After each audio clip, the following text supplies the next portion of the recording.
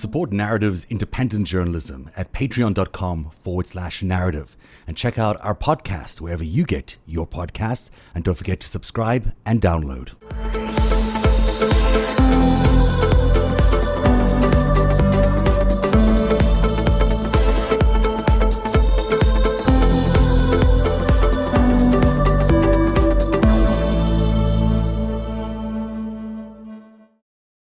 Hello, everybody. Welcome to Narrative Live on a Friday night. It's the after show, my favorite time of the week because there's never any news to talk about. We just sort of get to chat about whatever we want for a full hour. I wish that were the case, but it definitely is not on this week. There's so much news. I can't even remember what happened this week. Hello to the panel today. LB is on the phone today. Hi, LB. Nice to hear you. Who can't see you? And that's not Eric. And that's not Eric Garland you see up there. That's Jean Guerrero, the author of the book Hate Monger about Stephen Miller. And I'll correct the graphics there in a second. Greg Olear is here, and so is Eric Garland. Hey, guys, how's everybody's week been? Intense. Yeah, it's been tough. So let's talk about today, because today has been spectacularly busy in terms of news. We have the President of the United States now at Walter Reed, where he was transported in quite a spectacular style on this helicopter, along with his chief of staff and various other insiders with him on that helicopter. Sun was setting. It looked like a Mark Burnett production to me, but I'm not saying that anything is untowards here. I think we're seeing a genuine first in American history, where the President of the United States has contracted an so far incurable virus. And he's in a very, very difficult position because he is in a high-risk group. Let's get the historical context first, I guess, from Greg. What do you think about how this fits into our historical world, modern history of America? And then we can get your feelings about how you feel about him having put us through all of this. I mean, the whole thing is, I don't know about the historical feel. This has been an intense and crazy and ultimately sad day for the country, because I woke up at 5 o'clock and was immediately told by my wife and son that, Trump had tested positive for COVID, as had the First Lady. And like probably everyone on our side, the first response is, okay, is it true or not? Because you can't believe anything that these people say. And then you feel like a jerk for not believing something like that. And, I go online and I try to look at the clues, and yeah, it seems legit. I mean, there's too many things that suggest that it's true. And then during the course of the day, more and more people test positive for COVID or announce that they've tested positive. We already knew that Hope Hicks was positive for it, and we only knew that because Jennifer Jacobs at Bloomberg broke the story. Otherwise, they never would have told us. Apparently, then it was found out that the Amy Coney Barrett ceremony that they had over the weekend was the spreader event. So you have Ronna Romney McDaniel sick, the head of the RNC. You have Senator Mike Lee from Utah. You have possibly other people that I'm forgetting about. Everybody is in question. And there was this horrible moment when I'm worried about Biden, honestly. As soon as that debate started, I said, please, God, don't let them shake hands. Don't shake hands with this guy. And I was so glad when Chris Wallace said that they weren't going to do that. And I felt like a big, black cloud over me until I got the news that Biden had tested negative, even though him testing negative today doesn't mean he won't test positive tomorrow. It's as I understand it, it's not necessarily an out of the woods thing. And then now Trump is now, he films this weird video, which maybe was filmed today, maybe it was filmed 2 days ago, who knows? And I apparently walks under his own power to the helicopter, which is placed far away, behind trees, so nobody can really get a good look at it. And as we know, the medical facilities at the White House are really, really good. So why are they bringing him to Walter Reed unless something is serious or they're really anticipating something serious?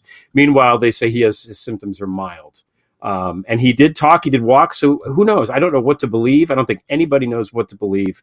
But this is a sad day for the country, for me, because we knew something like this was going to happen, because you can't have grifting incompetence running the federal government for 4 years and not have it end catastrophically. And I'm sad and I'm angry at the Republicans for allowing this to fester the way that it has. And, we're a laughing stock of the world right now. And it's embarrassing and sad. And that's the only way I can feel. I know people are happy about it. I'm not happy about it. I just feel. Yeah, you can't be happy about this. I mean, no one should ever expect anyone to want anyone to be sick. And I shared your real fear this morning that something might be amiss with Biden, because it took about 4 hours, to get the results out from when he might have been up early in the morning and had time to have a test, or maybe two.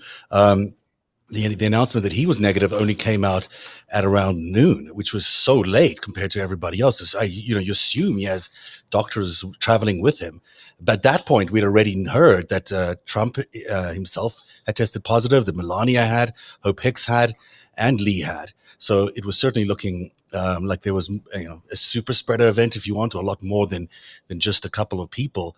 And then all those people at the bottom there are negative, which I think is also interesting, because some of them were traveling with the president in Air Force One back and forth for the last few days. So why is it only Hope Hicks out of the entire entourage that is positive? I mean, we're glad that it's only that, but still, it's interesting that so far it seems like it's pretty limited in its spread.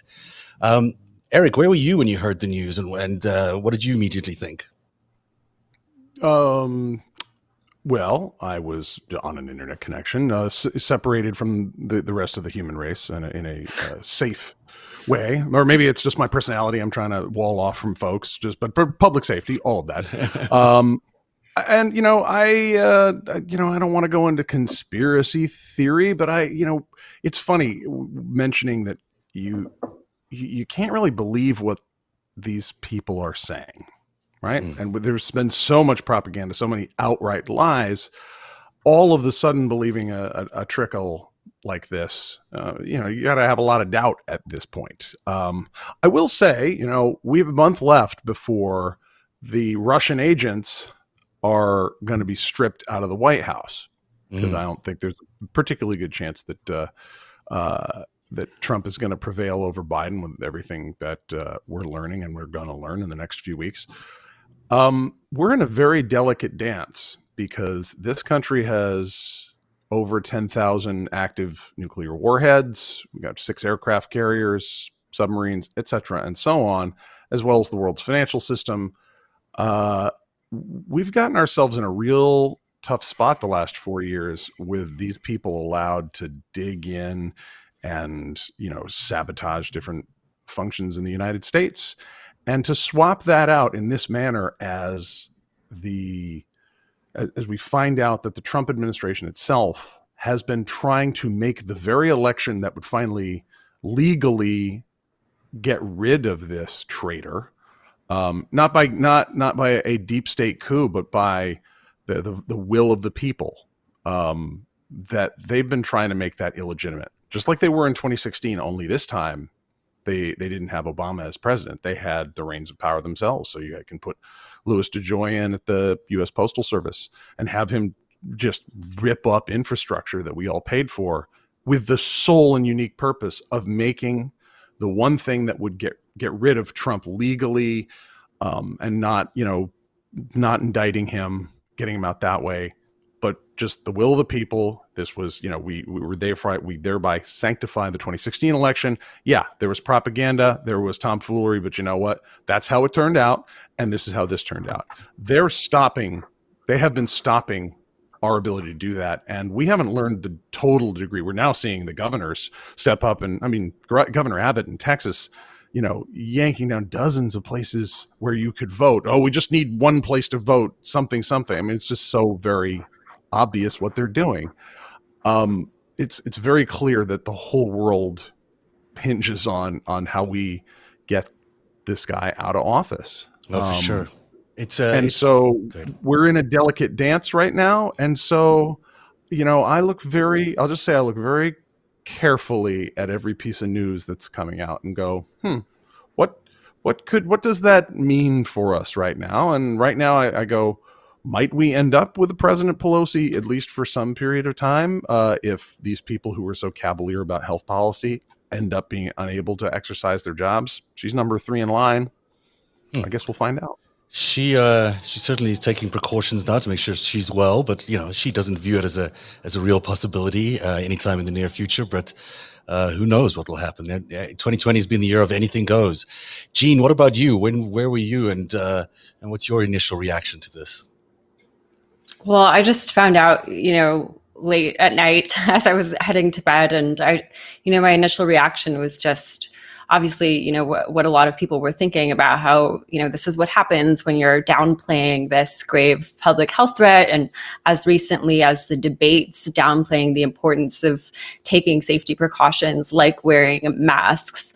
And it's also what happens when the person that you rely on most for advice when it comes to Homeland Security issues is Stephen Miller, a person who is an extremist, as I document in my book, a person who came into this position with no prior policy experience, no prior national security experience, and who turned the Department of Homeland Security into the political weapon that it is today, rather than focusing on all of the threats that Americans face, all of the things that the Department of Homeland Security is supposed to protect Americans from, cyber warfare, domestic terrorism and pandemics. He narrowed it into something that was very much focused on the immigration issue. And now this year, the Black Lives Matter issue, trying to conflate anti-racist protesters with some kind of grave threat to the American people, when in fact the threat was,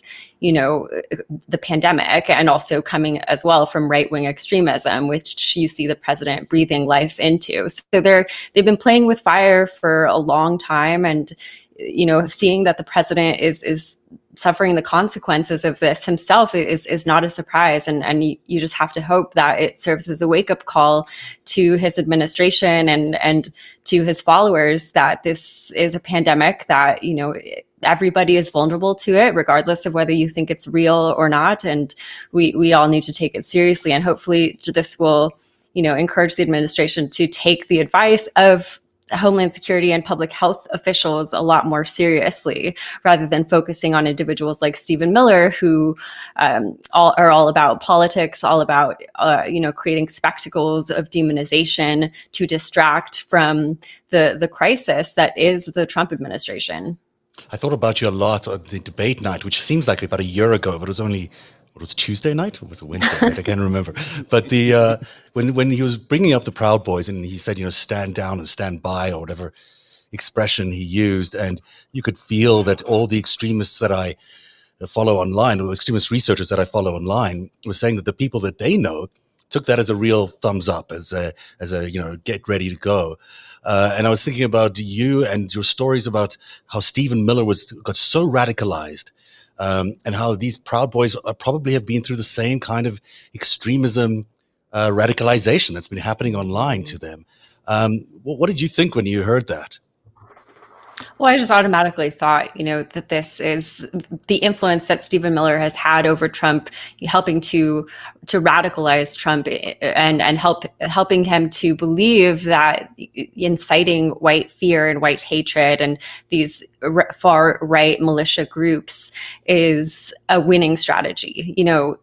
Trump believes that he won the election in 2016 because of Stephen Miller's mastery over how to incite white fear. Then it was using the immigration issue. Now, as I said, they're using these anti-racist protests and dog whistling to groups like the Proud Boys to further incite chaos in the streets, which they can use as a campaign strategy to enhance this law and order theme that that the president has been using. The Proud Boys, they're a far right organization who many of whom have expressed views sympathetic to white nationalism and white supremacists, who, when you look at the Department of Homeland Security's own data, they represent the gravest threat to America when it comes to extremist related attacks. A great majority of extremist related plots and attacks are tied to right-wing and white supremacist extremists like the Proud Boys, who are in Portland, really sort of stirring things up and provoking conflicts with anti-racist protesters. Which is another reason you can't really believe what Trump does or says, because he is involved in instigating all these things that he then tries to come in and rescue. LB, tell us about your story of learning about this, and I know we were on the phone pretty early, so it's been a process today to really try and figure out whether this has been a real event that we can believe.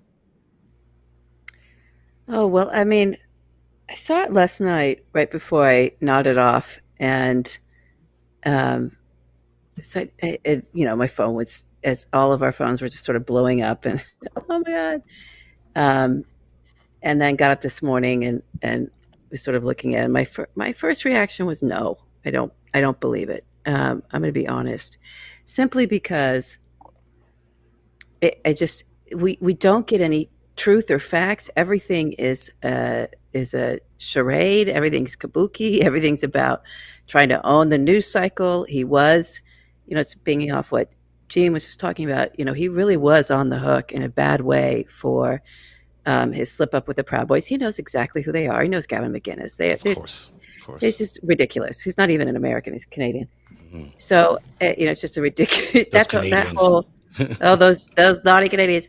But my point being, all of that is an orchestration as well, and so it's difficult. And then looking at it, absorbing it all day, and sort of seeing, okay, well, this is, if it's not real, it's quite an operation. Like you now have Walter Reed, you have doctors involved.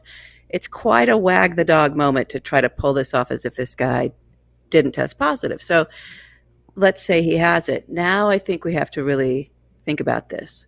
And what was really coming on me lately, kind of washing over my thoughts, was where does this leave us, right? And why, how could this have happened with the president of the United States? I know he's been putting out his disinformation intentionally from day one. He's always known how deadly it is. He always has known it's airborne before they would even tell us that it was.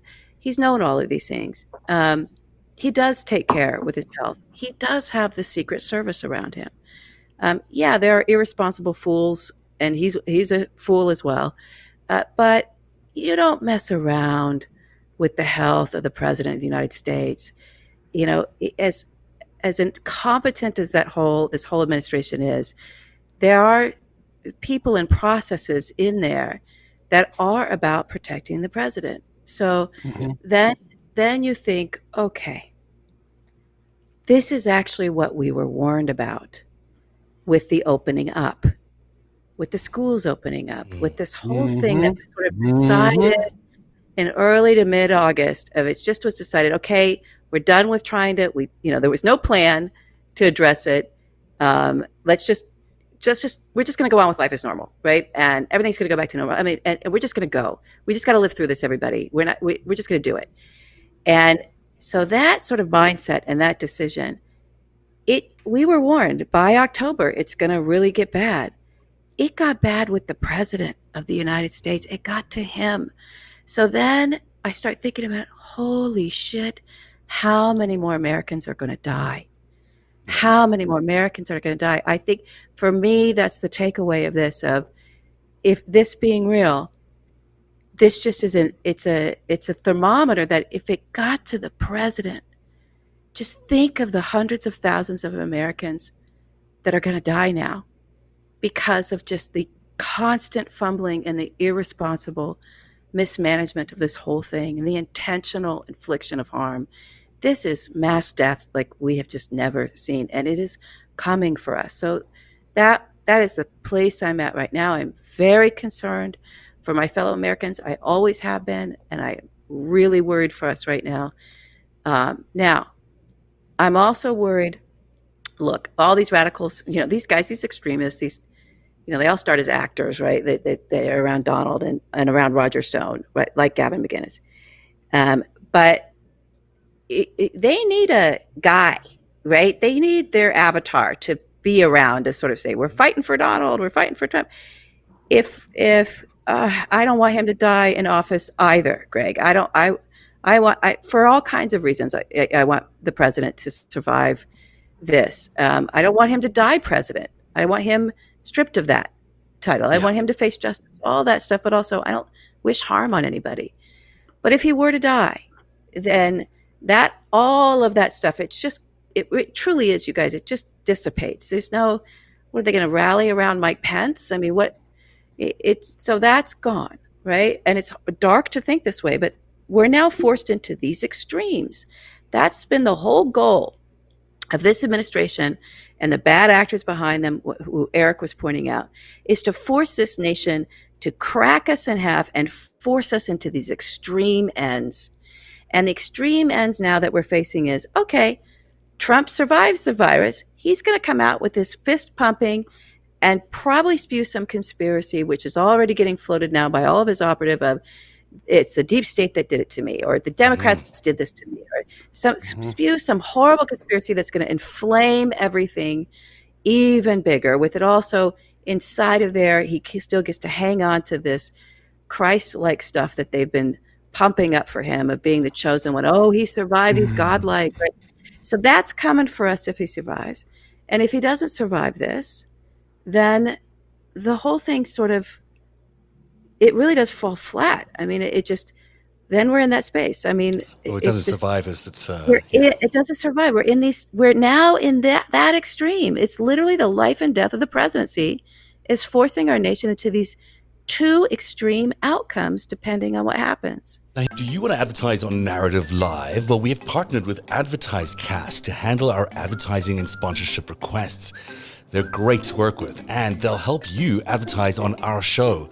Please email sales@advertisecast.com or visit our show notes page. You'll find that in your podcast player where we describe what's on this week's show. Is that all we have is this one statement, really? I mean, we have his tweets, we have her tweets, and, say we're going to survive this together. There's already some sort of theme that they are bridging between those two. And then we have, the chief of staff came out, sure, but he wasn't even wearing a mask, didn't look that concerned.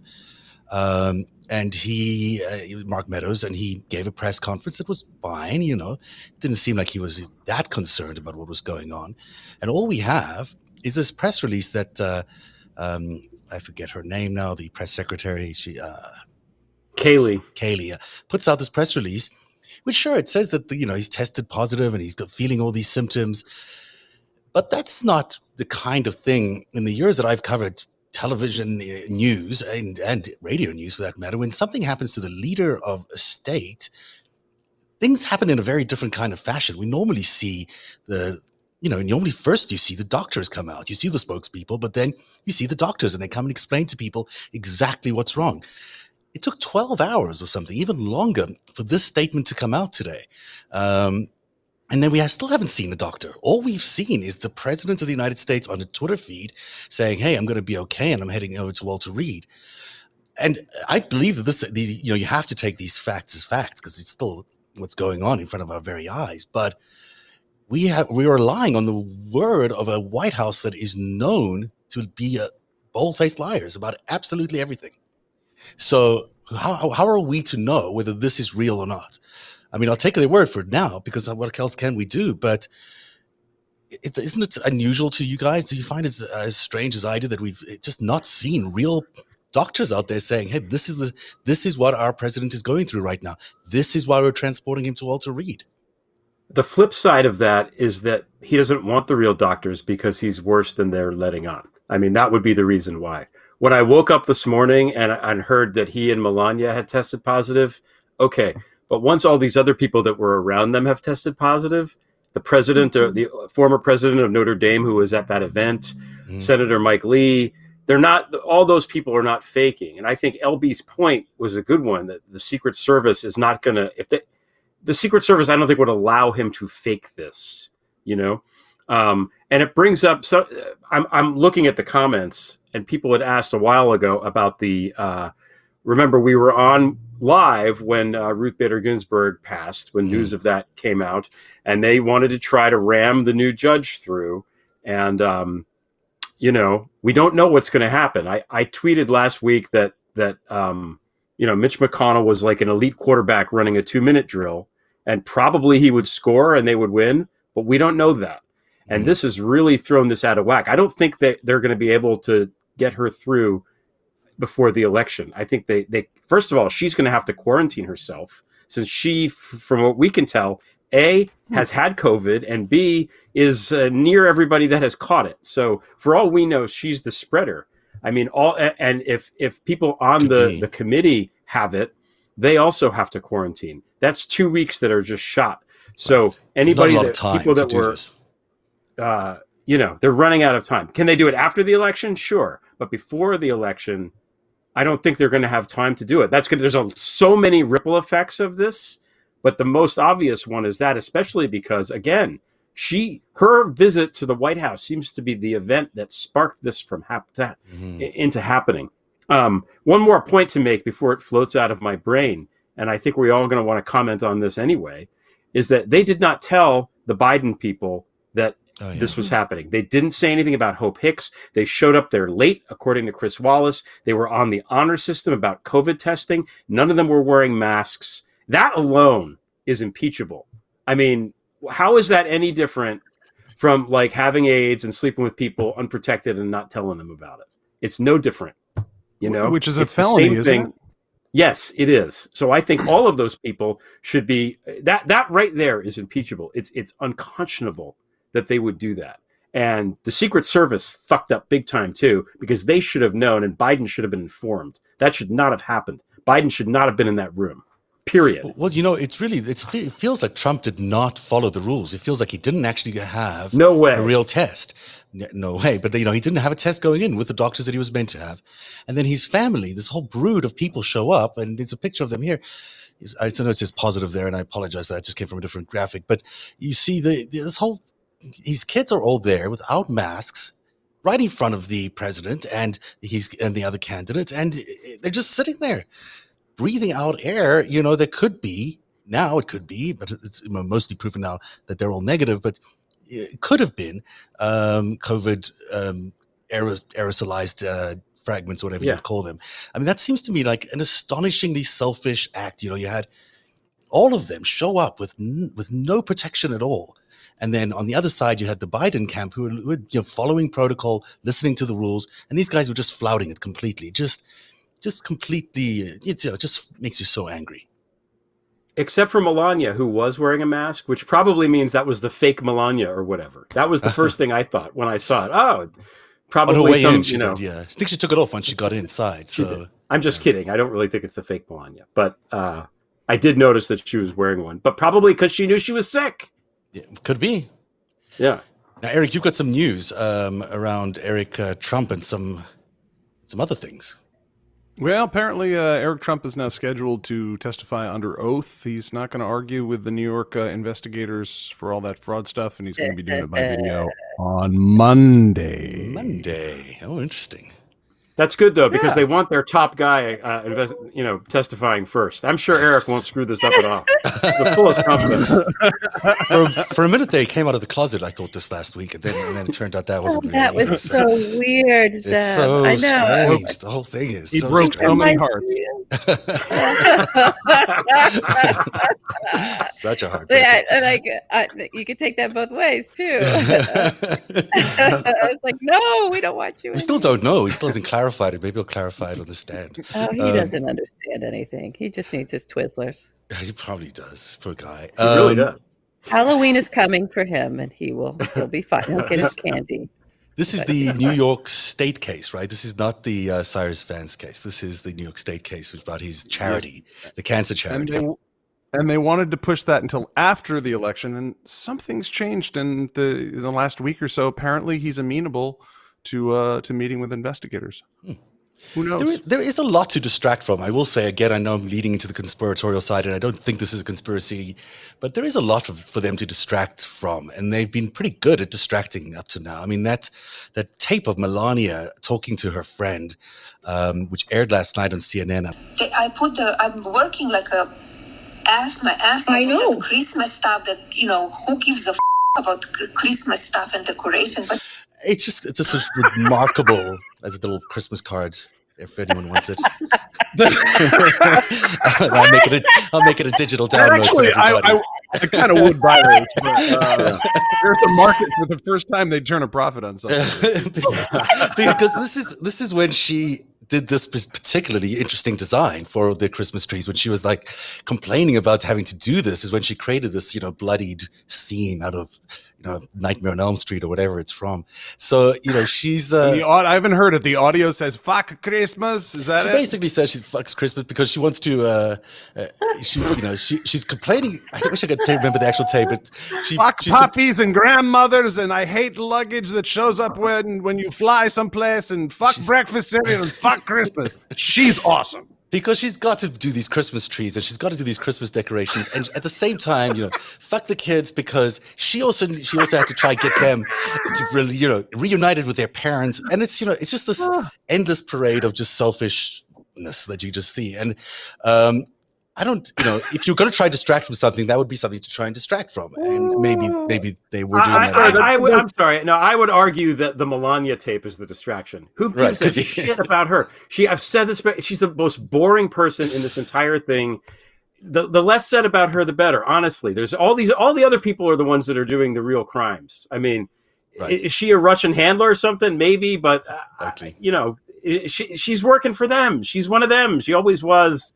Let's focus on the people that matter, that are really criming, like Stephen Miller. Yeah. Can we talk about Parscale? Can we talk about Parscale? We can, but I do want to talk to Jean quickly about this tape, because she does talk about the way she views these immigrant separations that have been happening on the border, and the way these kids have been separated from their parents. She just views them as an irritant, it seems to me. And I know Jean's been to many of those camps and has covered this story for a while. And I was really interested in your perspective on all of that.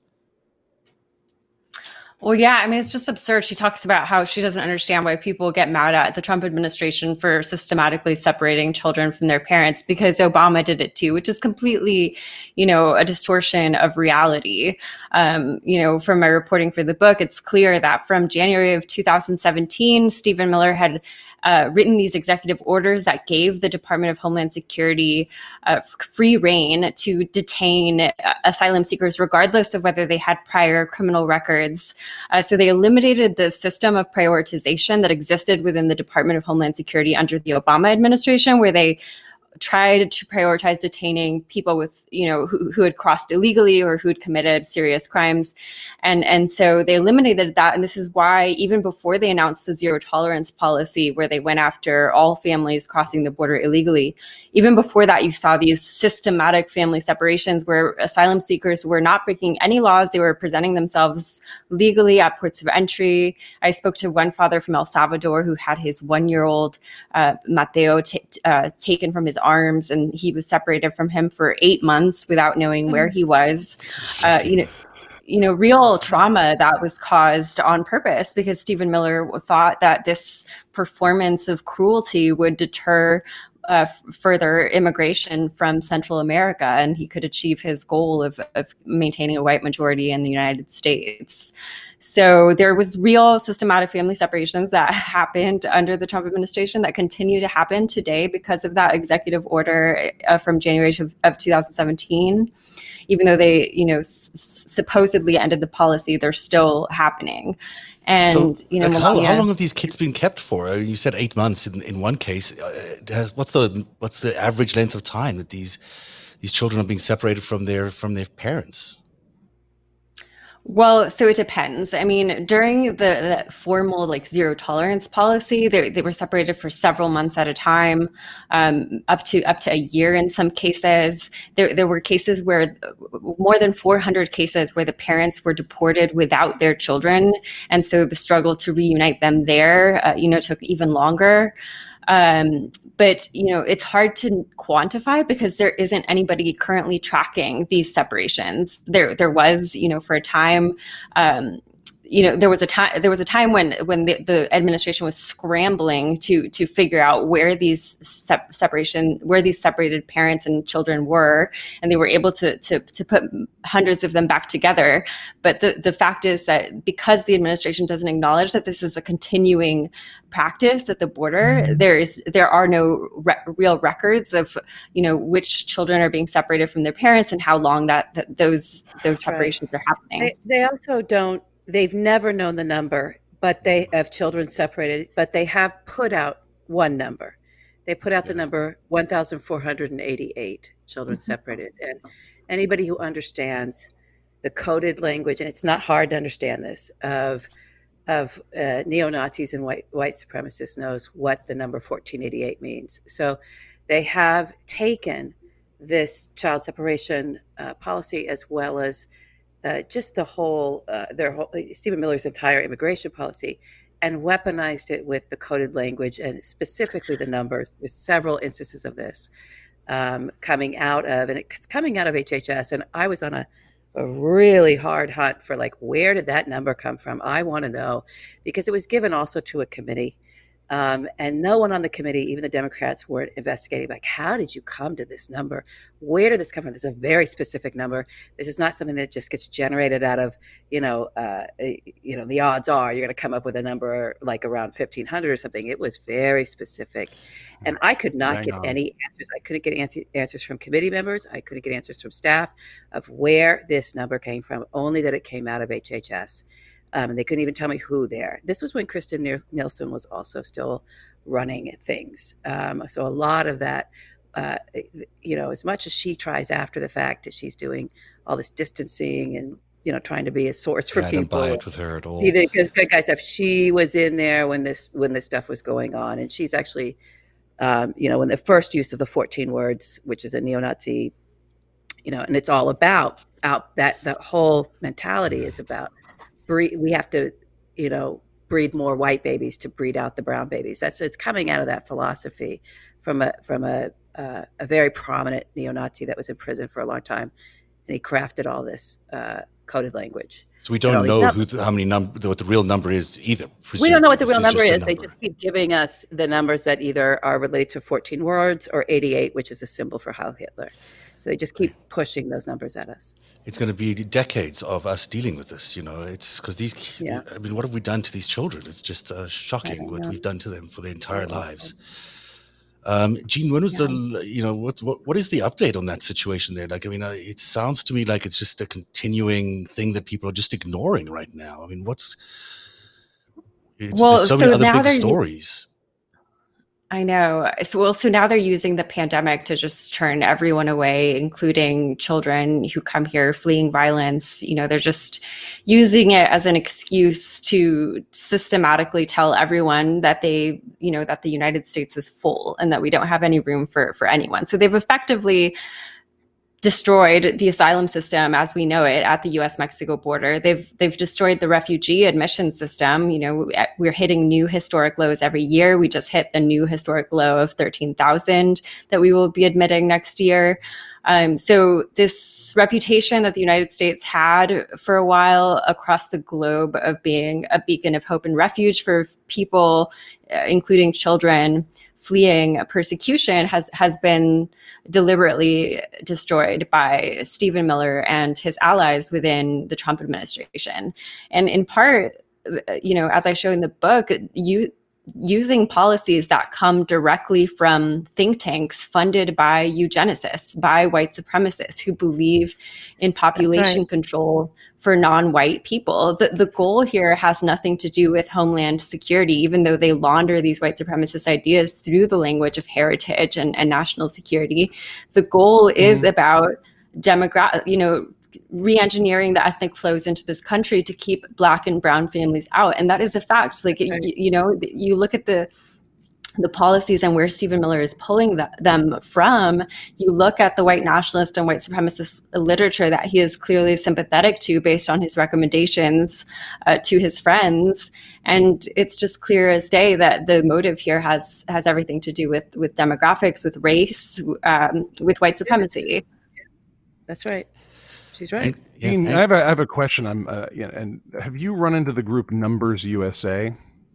That's one of the groups that I'm talking about. The Federation for American Immigration Reform is the group of those three think tanks. There's Numbers USA, Federation for American Immigration Reform, and a Center for Immigration Studies. All of those were propped up by John Tanton, this eugenicist. Yep. But FAIR, the Federation for American Immigration Reform, is the one that put out this blueprint for the Trump transition team on immigration policy in November of 2016. And Stephen Miller has adopted that almost verbatim in his policies. Huh. Because they're for readers for viewers at home who aren't familiar with John Tanton, who's passed on, no doubt to hell. His work and the policy work, it sounds more fringe than it actually is when you find out that they've been allowed a lot more influence, a lot more power, a lot more influence. I mean, I came across some of Tanton's work and some of it's being mainstreamed, and when I read some of the ideas, I'm like, so this is some holdover, in Argentina, right, who got out in 46 or thing. It's like, no, this is right now, and they're getting grants and they're writing position papers, and pretty shocking stuff. Exactly. I mean, they're used as sources frequently by media outlets looking for "quote unquote" balance. You interview a pro-immigration attorney, and then you interview one of these think tanks to get the anti-immigration side. And these are think tanks that are recognized as hate groups by the Southern Poverty Law Center because, of their clear hateful origins. But they've been able to worm their way into the mainstream, including, testifying before Congress as "quote unquote" experts, because of the way that they launder these ideas through this pseudo-intellectual narratives about how immigrants are allegedly a threat to American prosperity or American national security. And you look at the research and it shows the opposite. But these think tanks have been allowed to have a real say on policy. And it is partly why we are seeing the crises that we are seeing today in terms of public health, in terms of domestic terrorism, because this administration has completely turned a blind eye to the real threats that we face as Americans, and has, followed the path of white nationalists as far as what the policies are. Yeah, I would argue it's even darker than that. I would argue it's darker than turning a blind eye. That they're really, if you get underneath the communication network in the infosphere, if you look at how they're all coordinating their semantics, where they're coming from, what the think tanks, as you say, how they're working with the PR firms, how there's a chain of information flow that you can connect right underneath. It's Alex Gibney did a really great job. I haven't talked a lot about his documentary or docuseries that he's done about chaos agents or Agent Chaos. Agents of Chaos. Agents of Chaos, and how misinformation gets spread. But the thing to pay attention to also in what he shows is the architecture between blogs, think tanks, news wires, right? Yeah. How you can launder these ideas even into the discourse, how you can get it in there so people just start talking about it and not understanding who's behind it, where it comes from, and how coordinated it is. Everybody in this administration knows exactly how coordinated all of this is. There is no mystery to Stephen Miller or anyone else around him about where they get their ideas, how they launder their ideas, how they share their ideas, how they spread their ideas. Steve Bannon as well has been on this bandwagon for a very long time, much longer than what anybody realizes. There's an organization called hijacking the conversation. It's just about this is it's propaganda. But it is for a specific aim, as all propaganda is. There is a very specific targeted aim for this sort of eugenics-laced propaganda, and don't think the White House is just the commentary for me that gets frustrating is when folks cast Donald Trump like, well, maybe he knows who the Proud Boys are, but they're his followers, and he doesn't like ever say anything bad about anybody who likes him. That is so wrong. I can't even tell you how off that is. It is such bullshit. He knows exactly there. It's not that he's afraid of upsetting the white supremacists. He knows who they are. He created half of these people. He's underneath even them. He's not just sitting there as a benefactor on the outside. He's fueling all this stuff. And the money behind him is the same money going into this shit, right? Well, that's what I was going to mention is the Atlas Network, which is this Koch-funded thing that exists across the world, and it basically creates think tanks in different countries where they want to, introduce libertarian thinking, but it's not libertarian thinking. It's really white Very nationalism. Kremlin intelligence, is it not? And then Eric? they bring people into these think tanks, groom them for government, give them positions of influence in media, and then when they're ready, they flip them into the government. It's happened in Brazil. It's happened in a few places around the world, and they're a legit organization, and Nikki Haley has connections to them, amongst others, and it's all Koch funded. So this is not just an accidental tripping over some followers that are causing trouble. This is an organized global effort to do this, and it's horrifying. Really, there's no other way to describe it. Well, and now that they have access to an agency with an intelligence, or a department with an intelligence agency in it, and that's the Department of Homeland Security with INA, Intelligence and Analysis. One of the biggest scandals, I don't know if anyone could cover this enough, that the whistleblower from about a month ago, we're seeing the fruits of this, that INA was told by Trump's goons to cover up Russia's election interference, which we now know from Senator Chris Murphy. He's just started talking last night, a really important thread about that's so important because Russia's attacks on this democracy, they're way bigger in 2020 than they were in 2016, which makes sense because this is quite existential because they're caught. All their, these decades of these operations, whether the domestic or foreign, doesn't really matter. That whole network of nasty is caught. So they are like a cornered animal right now. And you've got DHS that's covering up that, but they're also covering up the thing that Russian intelligence happens to also want on U.S. soil, which is civil war, that's violence.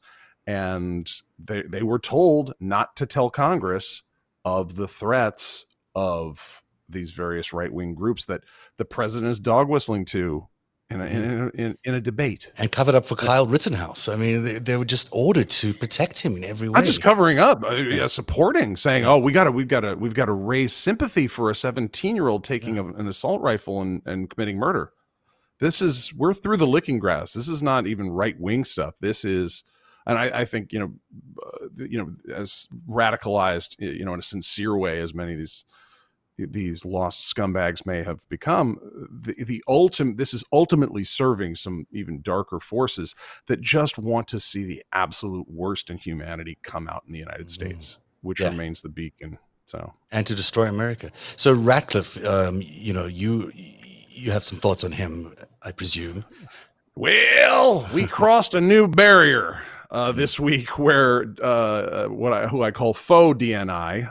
It's different than his predecessor, Tinder Spy, or Grindr DNI. Ratcliffe, who is one of the least qualified humans for anything, really, definitely Director of National Intelligence, crossed a new line and laundered in intelligence product saying maybe Hillary Clinton set up the investigation into Trump to catch him to frame him for Russia attacking her so that she could lose and he could win. Anyway, it's too so dumb convoluted. to get crazy, into. Yeah. It's from the Russian intelligence services. So we have a director of national intelligence taking Russian intelligence product and giving it to our Congress. Yeah. It's impossible. And people in the intelligence community saying that that's what it is. You report to him. So you've got complete dysfunction. He knew exactly what it was. Yeah. It's just like, run with this. And he's obviously being ordered to do it, and he's doing it, but it's every bit of trust that we've had in the intelligence community is being destroyed because now what do we believe? And it comes back to hold on. Yeah. Let's not lose the fact that the intel agencies, who are not made up of these 6 to 15 political appointee scumbags that they put in as traitors, the agencies are fine for the most part. They have their long time staff. They have not been able to subvert those. In fact, the dumbest thing you can try and do is subvert, an American intel agency on the quick and on the cheap, on home soil. It's not a bright idea.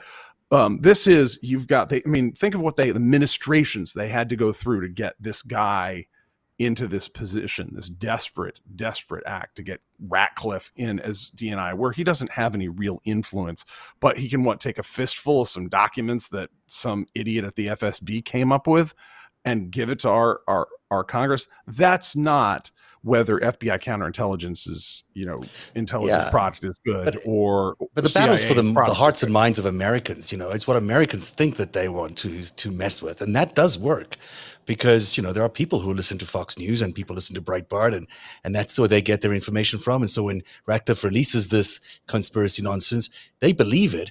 And truth, which is been a theme throughout this entire hour, where you've got no one even believing or being sure that the president is really sick. Maybe he isn't, could be fatally sick, who knows. It's just, we don't even know that truth. Never mind whether the Hillary Clinton colluded against him or not, or whether the concentration camps exist and whether kids are being separated, or how many of them are being separated. We've got, or whether coronavirus is real or not. I mean, there's people in America who think still that it is a hoax, and so you've got such a truth doesn't exist anymore, and that gets very tricky. I don't even know. I know where you begin to build that back. Or how you build that back. I feel like what's going to happen. Oh, go ahead, Eric. I was just going to say, to loop this back around to the importance of the president getting sick.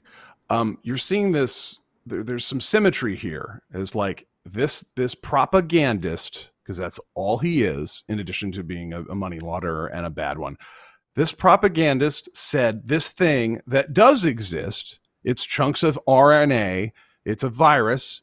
And viruses do not care about your PR plan or your manipulation on social media. They just replicate through cells. That's it.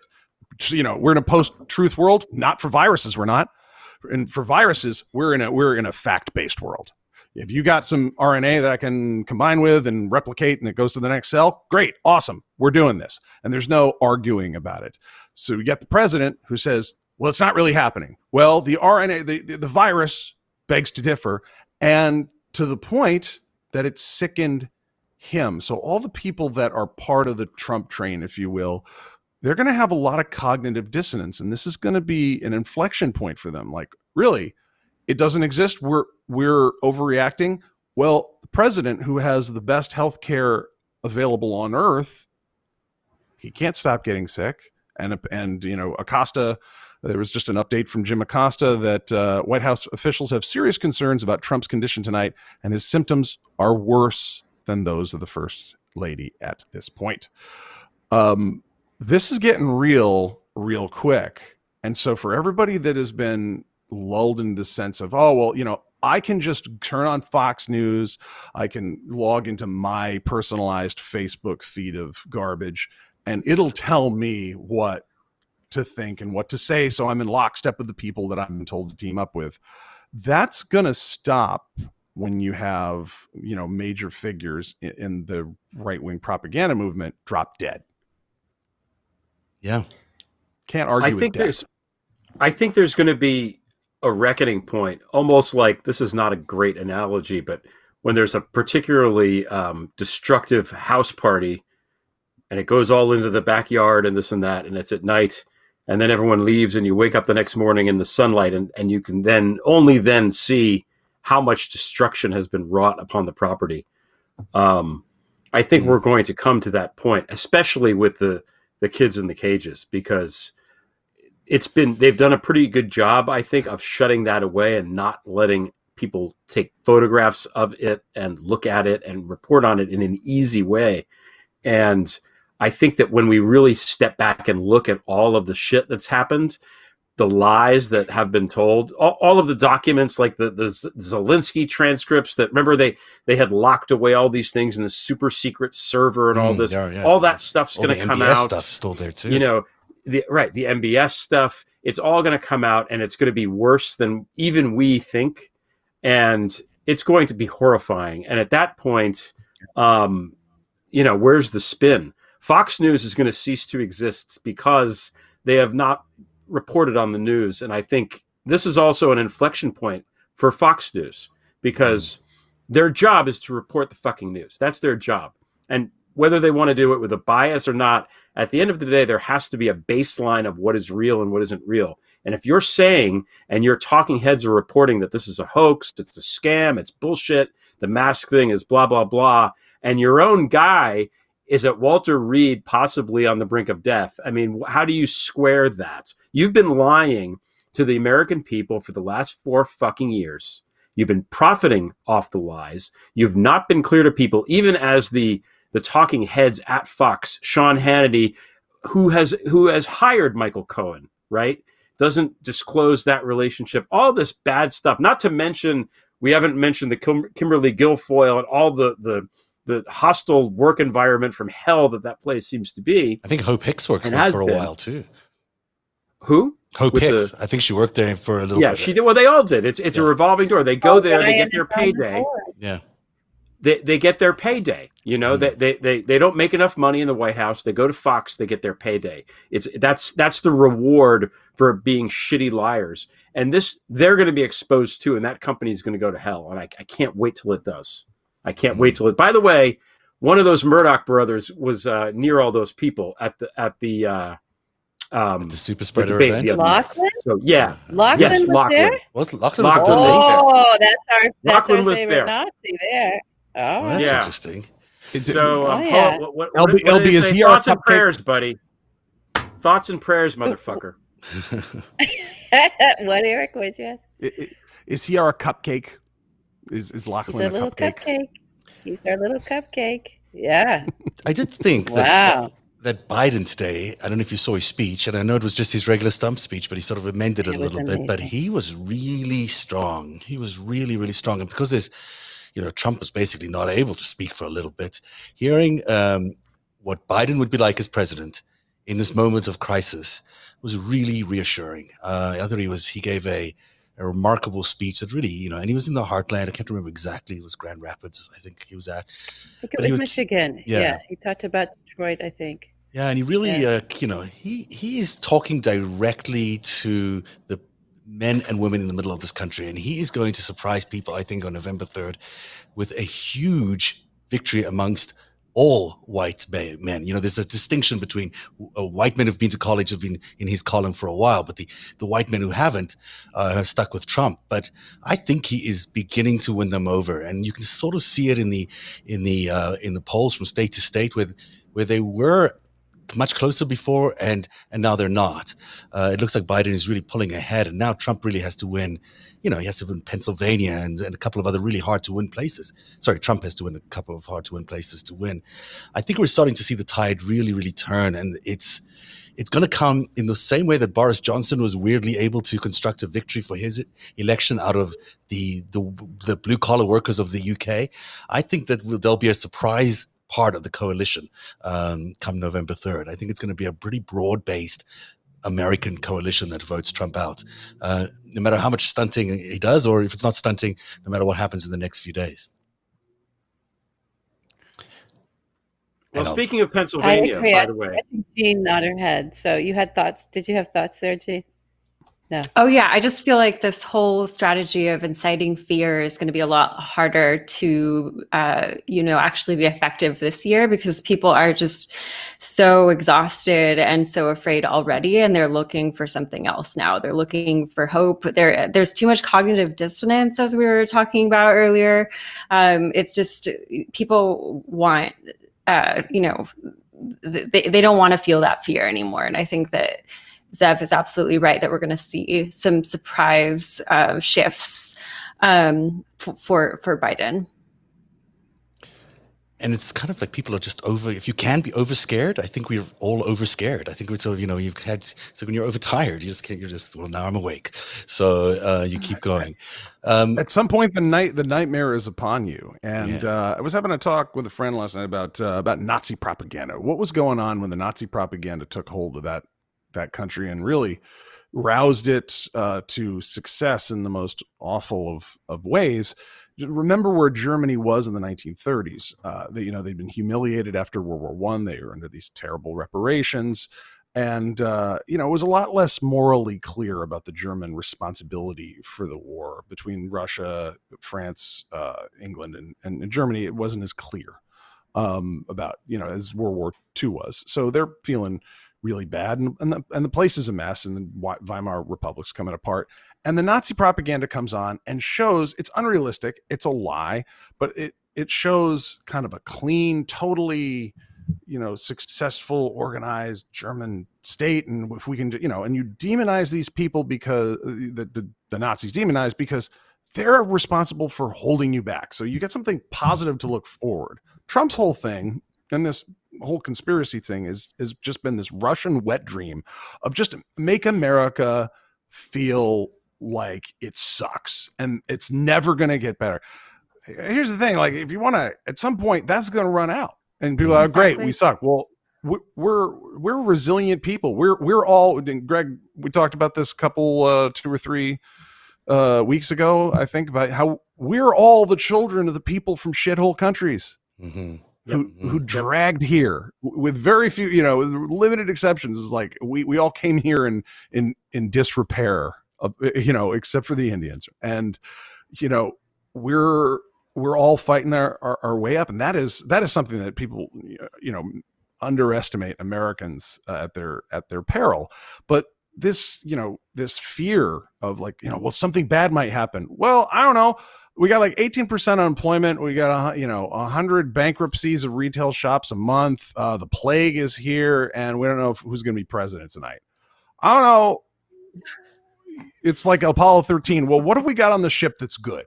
All right, let's fix it. Let's make a new air filter out of some socks and an old notebook, right? And they did. They're like, fuck it. Well, all right, let's do something. And that's kind of where we're at. I mean, the place is, America's kind of fucked right now. Okay, great. We got that in our DNA. All right, what do we do next? Exactly. We're not going to just lay down. So see you Monday, guys. Yeah. So now America's the underdog. Well, let's see what happens. Greg, any thoughts or questions or any other things that you want to throw at us? Look, this is how batshit everything is, okay? It's Friday. It's less than a week since the tax story came out in the New York Times. Taxes, remember that? We've been waiting for him to release for 4 years. It's been less than a week, and we are now exactly an hour into this, and it hasn't even come up. Oh, right, yeah. That's how fucking bad it is, okay? It's a lifetime ago. Yeah. That's it. $750. I don't know if it's going to save him now. Well, really, I've got an investigation going on in that, and I think that there's a lot to still be found out in where that money is, because that money still is here. It's on this planet. It didn't leave this planet. Someone has that money. He's got it somewhere. Somebody else has got it. I don't know, but it's still on this planet. He's not that bad a businessman. He's more just I don't know about that. He's a decent money launderer, probably. But if he's a bad businessman. LB, any final thoughts? Yeah, I think, look, we have to now careen through this weekend. And everyone's even more unsettled. And we knew this was all coming. I just want to rewarn everybody to remind you, it's October. We knew it's just off the rails. It's going to be crazy, and there'll be this stuff that comes. I didn't have Trump gets COVID on my bingo card for October, Right. but it does change the whole game, right? And to a certain degree. But here's what's constant. What's constant is how we get to treat one another, right? With a lot of love and tenderness. I encourage everybody to be in that space, because always remember, we're getting agitated. Our brains are getting agitated. This is a time to really just, bring kindness, as much kindness as you can, to the forefront. And that doesn't mean to give up your resolve. This is a time of great resolve and great clarity. We're all still going to go vote. There's no stopping an election just because this guy drops, right? Nope. So we're going to do that. There is not. And keep focused on the Senate. Remember that the whole ball game is actually the Senate. And I think we have a better shot than we've ever had at taking the Senate. It just keeps going. And that's really going in the right direction. And so we just have to make it through these next 4 weeks. We can do it by keeping our arms around one another, believing in one another, believing in the promise of this nation, and having incredible resolve when it comes to what we actually can do and the power that is upon us. It's our moment now. It's been this motherfucker's moment for fucking 4 years, and before that, God knows that it's been the traitors' time. Now it's our time. We're going to vote. It's our moment. So don't back away from our moment. Don't let them frighten you out of your moment. Don't let them depress you or scare you. I know everything's at 11. It's just going to be at 11, right? That's okay. That's all right. It's still our moment. It's still our time.